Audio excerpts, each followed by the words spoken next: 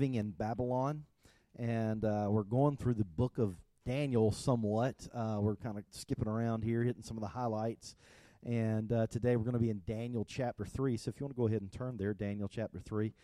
It's cool, the new song that we sang actually hit on a little something that I'm going to talk about, the fourth man in the fire, right? And so that's where we're heading for a little bit today. But you can go ahead and turn to Daniel chapter 3, and we'll get there in a moment. Now, we started last week, and we made a statement that said, we most of us, we want to make a difference wherever we're at. If you move to a new place, or you go to a new job or something like that, you want to make an impact, you want to make a difference.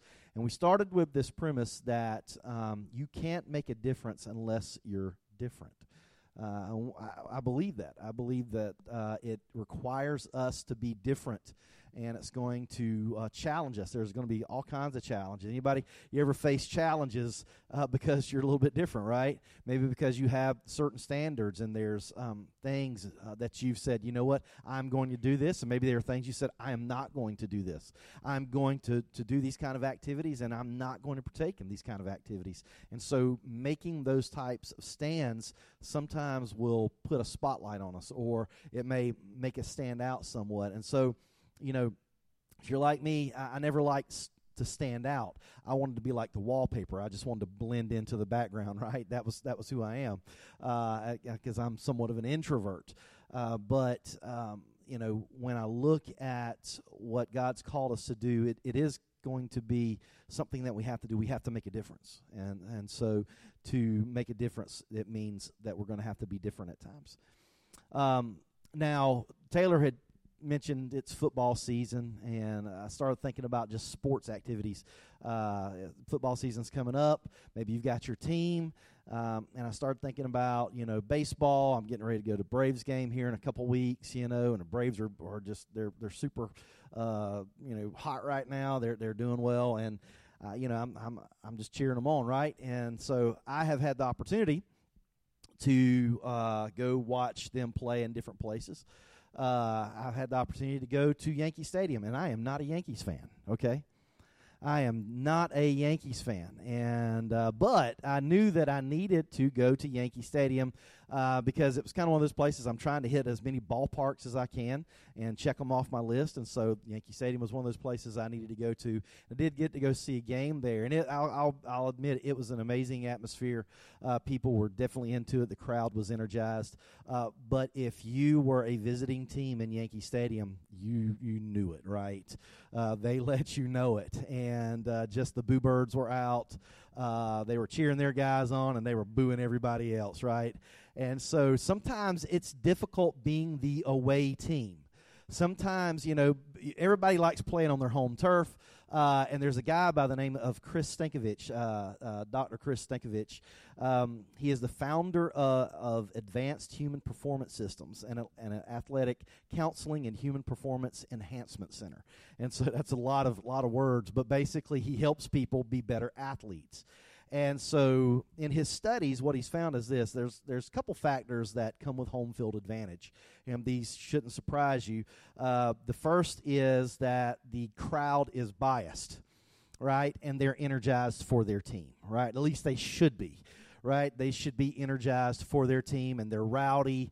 I don't know if you guys follow basketball. Some of the people that come to mind are the Cameron Crazies. Can you put that picture up there? Anybody ever seen Cameron Crazies? They dress all in blue. The Duke Blue Devils, they're all about, Duke. And so they have been known to just kind of be crazy. There's no other good term for it except that they live up to their name. You kind of see the guy there. He's just like looking. He's like, man, he's like, what's going on? And so when you're the away team, it can be difficult. When you're the home team, you have the fans behind you. You have people who are cheering you on. Another factor that makes home field advantage better is familiarity. You know the space, you know the layout. This is your court. This is your turf. And so you're familiar with the people. You're familiar with the space, right? And so being the home team, Dr. Stankovich, basically he says there's about three things that you must do if you're going to be the away team. And the first thing that the away team must do is you have to understand that the game doesn't change when you go to a different field. that the game is played the same way, and that how you have trained and prepared to play that game, you have to play the game the same way in an away setting. And so the game does not change. How you play the game at home is how you play the game away, and that's how you should approach it. The second thing you got to do if you're the team who is the away team is you must make a positive choice on how you're going to see everything around you. He said that you can let all the crowd get into your head and psych you out, or you can kind of feed off that energy and say, man, look at this. Everybody's into it. They might be into it for their team, but that's all right. I'm ready to play in a place that people are into it, and begin to feed off that energy somewhat. Third thing he said is this, and I think this is super important, and I think it goes into right what we're going to talk about today. Your pregame routine shouldn't change no matter where you play. Your pregame routine should not change no matter where you play. Your pre-decisions stay the same. You have to pre-decide, this is what I do, this is who I am, this is how I play the game. This is who I am, this is what I do, this is how I play the game. You make those pre-decisions, and that cannot change no matter where you go. And so those pregame decisions, and I thought about that, and I thought about it in the sense of where we started talking last week about Daniel and being maybe in a place where you're surrounded by people who don't believe like you, people who don't act like you, they have different values. Your predetermined decisions about who you are more important than the determination your opponent makes about you. Your predetermined decisions about who you are more important than the determination that your opponent makes about you, right? It doesn't matter what they think about you. It matters what you believe about you. It matters what you know about you. That's what matters. That's what makes a difference. That is the pre-decisions that we have to make. Because if we let it get the other way around, if we start trying to get into, thinking, well, what do they think about me? Or, these people, they don't like me, or if we start entertaining those kind of thoughts, it begins to psych us out, right? It gets in our head, and we don't do the things that we need to do. We don't perform like we need to perform. We are more concerned with what other people think about us. That reminds me of the spies that went into the promised land when Joshua had taken over leadership, but right before Joshua had taken over leadership, and he goes in with the 10 spies to spy out the land of Canaan, and he comes back with the rest of these guys, and they're all kind of down on everything. They're like, these people are giants, right? We're grasshoppers in their eyes. And what they began to do is they said, this is how they see us. And it was like, it doesn't matter how they see you. How do you see you? And that's what Joshua and Caleb tried to get them to understand, that we can do this. It doesn't matter how the enemy sees us. It doesn't matter how my opponent sees me. What does God say about me? Right? And so that's what matters, and that's the pre-decisions that we have to make. We have to pre-decide who we are, and that's going to be more important than what people who are opponents of ours see us. Now, I want us to go to Daniel chapter 3. Daniel chapter 3 is one of these chapters that's kind of iconic stories. And maybe if you've grown up in church, you've probably heard this story out of Daniel chapter 3 with Shadrach, Meshach, and Abednego, right? And they get thrown into the fiery furnace. Anybody remember that from Sunday school or kids' church, right, growing up?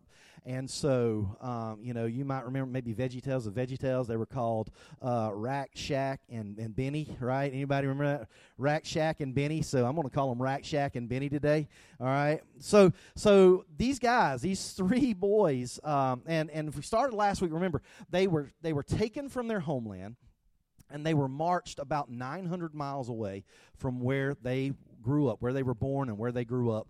They were anywhere between 15, 16, and 17 years old as they left Jerusalem, and they were marched eastward to Babylon. And this was very unfamiliar surroundings for them. This was people who did not hold their culture, did not hold their values, did not worship their God. And now they're thrust into this place and says, now you've got to live here. And they're put under some extreme circumstances. But these boys, they continue to learn how to thrive even in the middle of adversity. And I think that's part of what we've got to take away. How do you thrive in Babylon, right? How do you thrive when everything is against you? How do you not just survive? Because I believe God wants good for us. I believe Jesus, when he said, I've come that you might have life and have it more abundantly, I believe that he meant that for us. And so for us is not just, I'm just getting through day by day, right? We just sent our son off to college, And so people ask, how you doing? I said, I'm doing all right. I'm doing all right, right? Because I'm trying to keep that straight. I don't want to just get through this. I want this to be good. I want this to be an amazing thing. And so I keep trying to remind myself, this is an opportunity. This is really good. And so for us, we have to keep that perspective. No matter what we're surrounded by, God, help me to get the perspective that you can have good happen to me, even when everything around me seems to be unfamiliar and maybe even somewhat hostile. So now, what I did not realize for a long time was that there's a lot of time that transpires in these first 3 chapters. And so they go from being teenage boys, and about 19 years lapses from chapters 2 to 3, all right? And so they have grown up somewhat. They have increased in rank. Daniel has gone to work in the king's court, right? So he's like in the inner circle of the inner circles. And then he has suggested, hey, King Nebuchadnezzar, I want you to let my friends be appointed to high-ranking positions in Babylon. And so they were, if you go look at the end of chapter 2, they were all got promotions, right? So they're not just surviving, they're thriving. They're having upward mobility in their career, right? And so we get to this story in Daniel chapter 3. And it's like the king, he just makes all these decisions that you say, why would he do that? If you look at chapter 2 and you see he had this dream and Daniel has to interpret this dream for him, and you would think that he would learn something from chapter 2. If you don't know chapter 2, go read chapter 2. He has this crazy dream, and Daniel has to interpret this dream, and that's out of this interpretation that Daniel makes. That's how these guys begin to increase in rank. And so we're coming out of that story, and we pick up here in chapter 3 that the king begins to make some more demands. Now, you'll notice this, that Daniel actually is not in this story. Where is Daniel at? Well, Daniel is part of the royal court, and so he's back in the city of Babylon. He's back in the capital, and so he's probably now not out on the province with where they're at right now. And the king decides, you know what, I'm going to build this great statue. I'm going to build this big thing, and some scholars believe it was more like an obelisk that was about 9 stories tall, and it was very skinny, and it was very tall. And so the ideal was that they were to worship this idol, that this was going to, there's speculation about what it was. Some say, well, it was an image of King Nebuchadnezzar. Most scholars don't think that's the case, because that was not how Babylonian society worshiped. They didn't worship their king. They had gods that they worshiped, and so they think that this obelisk represented their Babylonian god, and so the king wanted them to worship this thing. He creates this great big statue that they're supposed to worship. And he says, listen, when the music gets cranked up, when you hear the guitar playing, when you hear the drums start up, when you hear the guy on the keyboard, start playing, right? That's probably exactly how he did it, right? That's how I would play it. And he said, once you hear that, he says, we want you to recognize, we want you to bow down and worship this statue. Or basically, we want you to worship this God. And if you know anything about good Jewish boys, they can't do this, right? They're already trying to navigate this life in Babylon, trying to figure out what are things that we can do. But we know there are things that we just can't do. There are some things, I can do. There's some areas and avenues where, I can participate in this life of Babylon. There are some places that I cannot. And this is one of those, I don't cross this line moment. And so I want us to pick up here in verse 8. And it says, therefore at the time certain Chaldeans came forward and maliciously accused the Jews. And they declared to King Nebuchadnezzar, O king, live forever. Just like a suck-up, right? You know, you hear him? O king, live forever. You, O king, have made a decree that every man who hears the sound of the horn and the pipe and the lyre and the trigon, whatever that is, the harp, the bagpipe, and every kind of music shall fall down and worship the golden image. And whoever does not fall down and worship shall be cast into a burning fiery furnace. Now, apparently they must have had a lot of these furnaces around because they found them. Archaeologists have found a bunch of furnaces, and so it was probably built into a hill, so you would go up on the hill and you would throw things down into it and just burn it up. I guess if you're a little pyromaniac, that's where you would hang out, right? But they had this door at the bottom that you could kind of see what was going on in there, and so they had all these fiery furnaces around. So that whoever doesn't fall down and worship shall be cast into the burning fiery furnace. And there are certain Jews whom you have appointed over the affairs of the province of Babylon. And they start calling them out by name: Shadrach, Meshach, and Abednego. These men, O king, pay no attention to you, and they do not serve your gods or worship the golden image that you have set up. You know what these guys are? They're tattletales, right? They're snitches. What does it say? Snitches get stitches, right? And so they're snitching. They're ratting them out. Rack, Shack, and Benny aren't doing what they're supposed to do, King. And so we want you to make sure that they're going to do what they're supposed to do. Well, this is the thing about it. Rack, Shack, and Benny, although they lived in Babylon, Babylon did not live in them. Although they live in this place called Babylon, Babylon wasn't in them. And that's something that you have to understand. For us, we might live in a culture that we're surrounded by things that press on us that say, we want you to value this, or we want you to support this, or we want you to cheer this on. And you know what? You say, that's not who I am. And although I may live in Babylon, Babylon doesn't live in me. And that's exactly where these boys were at, these men at this point, that they had been doing this for a long time. They knew who they were. They had already pre-decided who their God was. They had already pre-decided who their affection was given to. They had already pre-decided who they were going to be. Right or, come hell or high water, this is who we are. And so although they lived in Babylon, Babylon wasn't in them. Just because you are in Rome doesn't mean you have to live like the Romans, right? Some people say, when in Rome, right? Do what the Romans do. No. They said, who are you? We know who we are. We can't live that way. And for us, we have to devote ourselves and give our heart to Christ, or to give our heart to Yahweh. And for us, it's we give our heart to Christ. We know what that should look like for us, that there are things that may come against us and press against us. We say, that's not for me, and I can't let that get inside of me. Just because you go to Vegas doesn't mean you have to stop being who you are.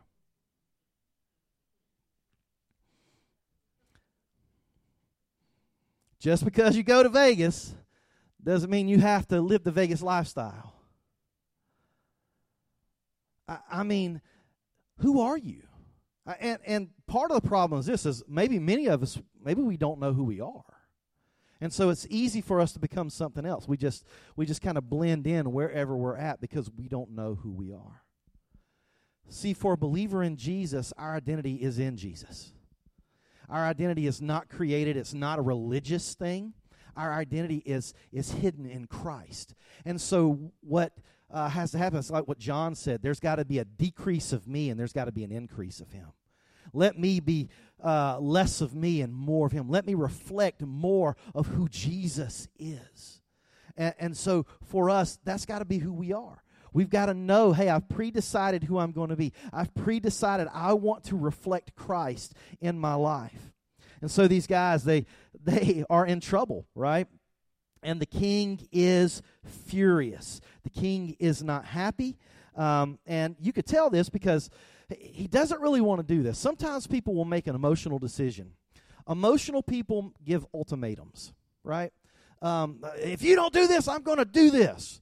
And that's not a great way to live your life, all right? Especially in your marriage. If you're married, I do not suggest that you live with ultimatums in a sense of, you know what, if you don't pick your socks up, you can just go sleep out in the car. Okay? All right. That may be a little extreme, guys, okay?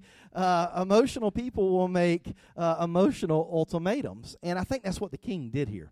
I think what we're seeing is Daniel wasn't with him. I feel like Daniel was allowed to be in his inner circle. And it's very curious that Daniel is not in this story. And so Daniel's influence is not pervasive for the king right now. The king is not under Daniel's influence. He's under the influence of all these other people who are surrounding him. And so the king says, you know what, I've made this decree. And they come up and says, well, Rakshak and Benny, they're not bowing, so you need to deal with them, king. And he's angry, and he goes and grabs them. And what does he do? He doesn't throw them into the fire right away. What does he do? He pulls them aside. And he says, guys, you're not bowing down, right? Well, just tell you what, I know who you are. But tell you what, just do me a solid and just bow down this one time. I don't think the king actually wanted to throw them in the fire, because if he did, he would have done it right away, right? I think he made a choice and a decision that was emotional. Hey, I'm going to do this thing. It's going to be great. People are going to love this, and we're going to see who's on our team. But then when he realized who really wasn't on his team, he was like, oh, that's not what I thought it was going to happen. And so he hesitates.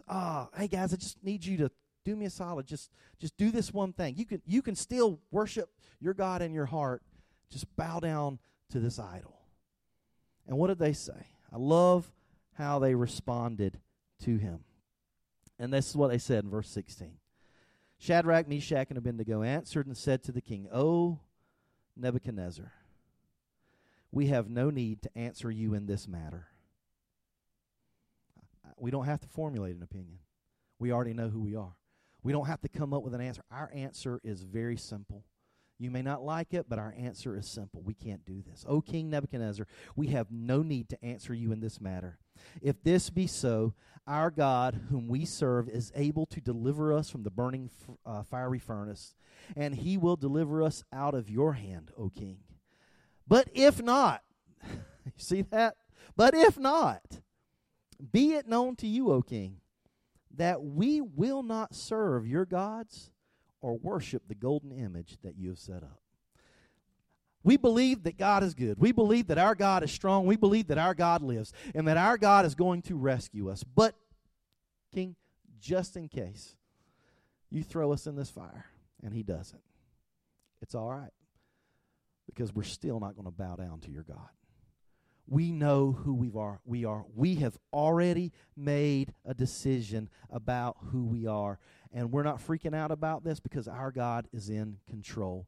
See, what they understand is this. They trusted God over the king. 1 John 4:4. 1 John 4:4 says this. Can you put that up there, Blake? 1 John 4:4 says, little children, you are from God and have overcome them. For he who is in you is greater than he who is in the world. They're living this out. They understand, hey, that the God that we serve is bigger than you, O king. So the God who we serve is greater. God is in charge of who is in charge. God is in charge of who is in charge. God is in control of the one who is in command. You need to remember that at times. I don't like my boss. God, you are in control of the one who is in command. God, I don't like who is over me. I don't like who's giving me instructions. I don't like who's giving me directions. God, you are in control of the one who is in command.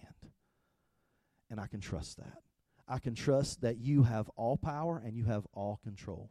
And so they lived off this conviction that God was in control. They lived off this conviction. When you're able to live off conviction, there's a courageousness that comes with that. That's why I'd encourage you, who are you? Answer that question, who are you? And once you begin to answer that question, who are you and whose are you? That helps you answer a lot of other things. Things, what I do, who I am, what I don't do, what this life doesn't look like. I love what Chris Hodges says. He's pastor in Alabama. This is what he says about convictions. Convictions are all about the choices we make before we're challenged. What's a conviction? That's that pre-decision you make before you get into that moment and you're challenged. See, because if you wait till that moment where you're challenged to start making decisions and start trying to figure out who you are, what I've seen is people fold like a cheap suit. They give in. They get consumed. That's why it's so important for us to say, hey, this is who I am. If I am a Christ follower, this is what this looks like. This is what this sounds like. This is what this is going to feel like. I am a Christ follower when it's convenient and when it's inconvenient. I'm a Christ follower when things are going great. I'm a Christ follower when things are not going great. I believe that Jesus is for me when I'm on the mountain. I believe that Jesus is for me when it feels like I'm under the mountain. This is who I am. This is who I've pre-decided. My heart belongs here. Convictions are all about the choices we make before we're challenged. So what does he do? The king takes them and throws them into this fiery furnace. He's so hasty with this decision. He wants some of his strongest men to go throw them in, and he's so adamant about them being thrown in at this point because he's angry. He's just mad and he's upset. Go throw them in, that he loses some of his best men, that the ones who get close to the fire to throw these three guys in, they lose their life. But I love when you pick up here after they throw them in to the fire. And it says, then King Nebuchadnezzar, or let's pick up back here in verse 19. It says, then Nebuchadnezzar was filled with fury, and the expression of his face was changed against Shadrach, Meshach, and Abednego. And he ordered the furnace heated 7 times more hot than it usually is. Basically, that is a way of saying, heat that thing up as hot as it can go, guys. Heat it up as hot as it'll go. And he ordered some of his mighty men in the army to bind Shadrach, Meshach, and Abednego, and to cast them into the burning fiery furnace. And these men were bound with their cloaks, their tunics, and their hats, and their other garments, and they were thrown into the fiery furnace. Because the king's orders were so urgent, and the furnace overheated, the flame of the fire killed those men who took up Shadrach, Meshach, and Abednego. And these 3 men, Shadrach, Meshach, and Abednego, fell bound into the burning fiery furnace. Then the king was astonished and rose up in haste. He declared to his counselors, did we not cast 3 men bound into the fire? And they answered, and they said to the king, oh, true, O king. And he answered and said, but I see 4 men unbound, walking in the midst of the fire, and they are not hurt, and the appearance of the 4th is like the son of the gods. And if you start thinking about this, you start thinking about, you know what, we always talking about our freedom being under fire. Our freedom is under fire. Our freedom is under fire. Sometimes you have to find freedom in the fire. Sometimes you have to find freedom in the midst of the chaos. Sometimes you have to find freedom, and that doesn't come from external things. That comes from internally knowing I belong to Jesus. This is who I am. So no matter what comes against me, this is who I am. I have pre-decided where my heart belongs. I have pre-decided where my destiny belongs, and it is in Jesus. And so no matter what happens, no matter if I come under fire or if I'm thrown into the fire, I can find freedom in the midst of it. And so we live in a world where so many people don't know who they are. Or maybe they don't even like who they are. But knowing who you are is going to help answer a lot of these questions. I love what Isaiah 54:17, just the first part of Isaiah 54:17. This is what it says. Can you put that up there? Some of you know this. No weapon that is fashioned against you shall succeed. No weapon that is formed against me shall prosper. It's not going to work. And so whatever weapon that the king had, Shadrach, Meshach, and Abednego, they've already said, we trust you, God. We trust you, God. And so whatever happens, we believe in you. See, the fire within us has got to be bigger than the furnace before us. The fire within us has got to burn brighter and bigger than the furnace before us. So who is that for you? I want to ask somebody to come play. What does that look like for you? Right? See, this is a great story, and we tell it as like children's church kind of stuff. You say, oh, that's just a great story. That's so good. Shadrach, Meshach, and Abednego. But guys, we have to live this out. It can't just be some story in a book that we read to our kids and we say, hey, this was something God did way back then. This has got to be something God does now. What are those things that press against you? What are those times that you're tempted to become something different? What are those times that, you know what, maybe you're presented with another option, or maybe you're challenged? You know, your God's not real. Why do you even worship this? I mean, you can't even see your God. Why do you believe this way? Why do you believe those old stories? There's going to be times where we're challenged. Sometimes the challenge may come from that little voice on the other side. It may be Satan whispering in our ear, why do you believe this? God's really not going to stand up for you. God's really not going to help you. Is that not what he did in the garden? He said, did God really say? Is God really going to show up? See, for every one of us, we've got to be like these three guys that said, I'm pre-deciding. I'm pre-deciding. I believe in you, Lord. My life is directed to you. No matter what happens, you can save me. I know you can. But even if you don't, I know it's still going to be okay. I know I'm still going to be all right. Because in the end, we win, right? In the end, we win. I know how the story ends. I know how the end of the book is completed. And we win. Stand with me.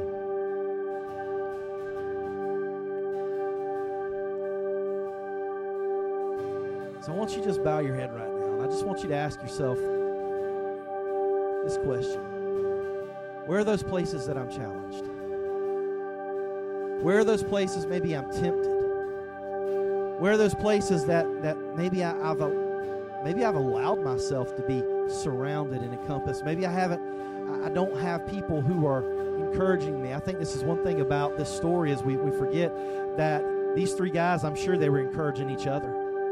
Daniel, Shadrach, Meshach, and Abednego, I'm sure that they were encouraging each other. I'm sure that they had people around them that were saying, hey, don't give in. Don't bow down. Don't give up. Don't become part of the wallpaper and just blend in to society without even thinking about it. And they would encourage each other, keep going. Keep going. You know who you are. We've already pre-decided who we're going to be. So what does that look like for you? What are those challenges for you? And I just want you to just bow your heads just for a few moments. Where is that place that you need to ask God, God, help me here. Help me here. Help me to have strength. Help me to have courage. God, help me to not just have conviction, but develop conviction. Help me to develop that so that I don't back up. I don't bow down. That I don't just fade into the background. And it's not that easy for me. Where are those places? So, Lord, we come to you now when we just present our life. We present our heart. God, you go before us. We see these stories, and they've got to be more than stories for us. It's got to be a model for us. It's got to be a pattern for us to follow, that when we're surrounded by angry voices, when we're surrounded by challenging voices, when we're surrounded by voices where they don't worship our God and they don't hold our values, Lord, help us to be the people who have pre-decided who we're going to be, what we're going to do, and what we're not going to do. Help us to remember those decisions, that they can become convictions about how we live. That even though we're pushed, even though we're prodded, even though, Lord, we're tempted, we've already pre-decided. And we're going to cheer each other on. We're going to cheer each other on to hold on to our convictions. We're going to cheer each other on to not back up, to not back down, and even when we can't move forward, to stand our ground. Lord, you are the one that makes us stand. You are the one that allows us to stand. You allowed these three young men to stand in the midst of adversity. Help us to be the people who also stand in the midst of adversity. That we're not combative, but we are people with conviction. That we are not consumed, but we are people who want to live this out and let it be a contrast of what you offer. And so, Lord, that's what we pray right now. That's what I pray, God, that we can be people of conviction and contrast. In Jesus' name, amen. Can we sing this song? Christ is my firm foundation, the